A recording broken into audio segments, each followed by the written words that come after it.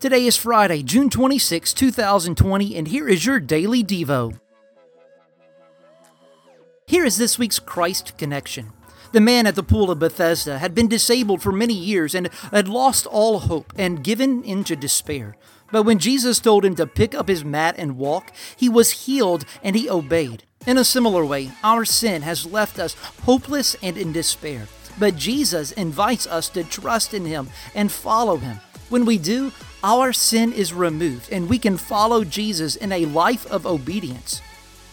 Have you put your faith and trust in Jesus alone for your salvation? If not, please do so today. Jesus says that all who come to me, I will not turn away. You can embrace the rescue of God by simply admitting your need to God, asking him to forgive you, trusting in Jesus alone to rescue you, and following Jesus Christ, the King of your life, in faith from this day forward.